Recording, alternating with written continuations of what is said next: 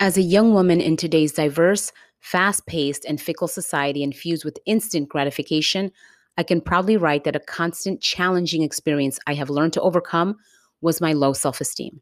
It was an unidentifiable sickness that began in my childhood and lingered into my adolescence and lived with me way into my young adulthood. Today, it is in remission, and with care and astute attention, I make sure it doesn't affect me in any way, the way it used to rule my every decision when I wasn't aware I had it. As a child born here in New York City from a Hispanic home, life was different for me and my sister, and the other Hispanic kids in my neighborhood.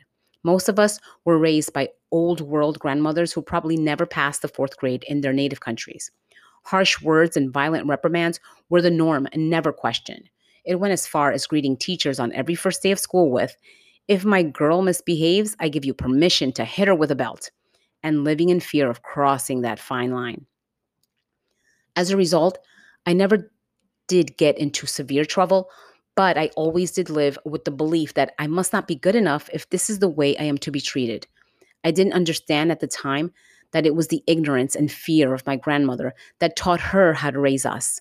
She didn't know how any other way to keep us from following into the violent and drug-ridden streets of our neighborhood. As a young girl growing up with this idea of myself, I made decisions that were unhealthy for a young girl. And if I had the chance to undo them, I would and wouldn't. I did things to be loved and accepted, but luckily never faced other decisions which I might really have regretted, like many other young girls did that have experienced the termination of a pregnancy.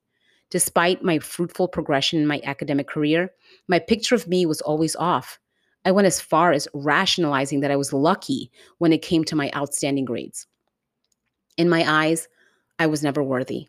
As a young adult, I won a teaching scholarship that promised my certification and position in what I believe to be the only thing I will be doing for the rest of my days: teach fashion.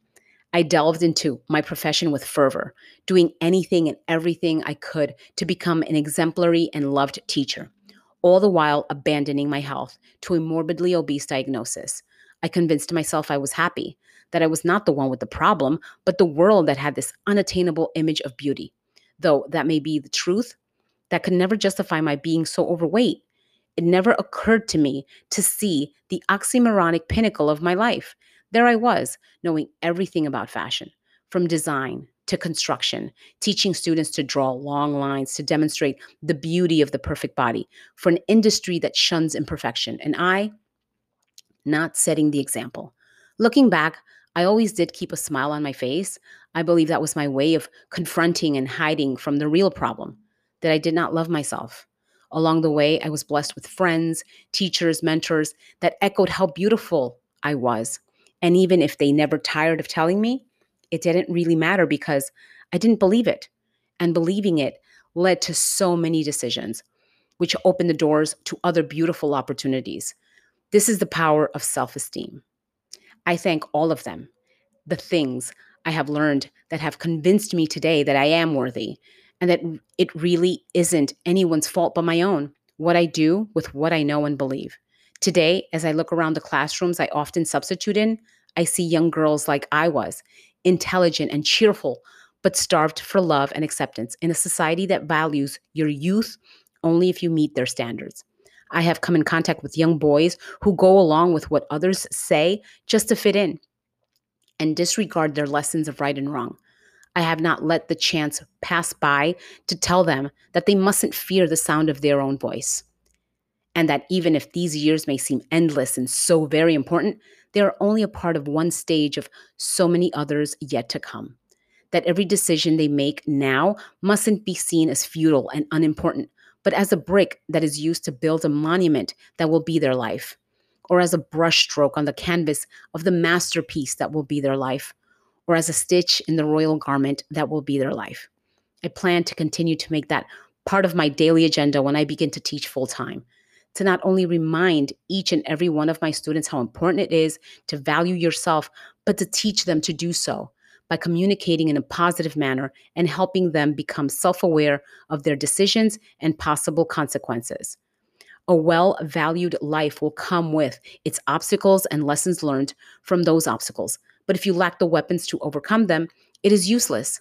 The sum of what you learn regardless of your environment, along with the amount of love you have for yourself, can arm you to conquer any situation. I believe both to be equally important and necessary in the very beginning of any human being's life. One cannot exist without the other in order to achieve success. What good is the knowledge if you do not believe yourself worthy to possess it? Unlike any other hardship, struggle, or conflict in life, low self esteem can only lead to failure, whether it is academically or professionally. To believe you can do it and that you are worthy of its rewards is a personal motto that should be followed and included in every aim. This was written June 2010 when I was a substitute teacher.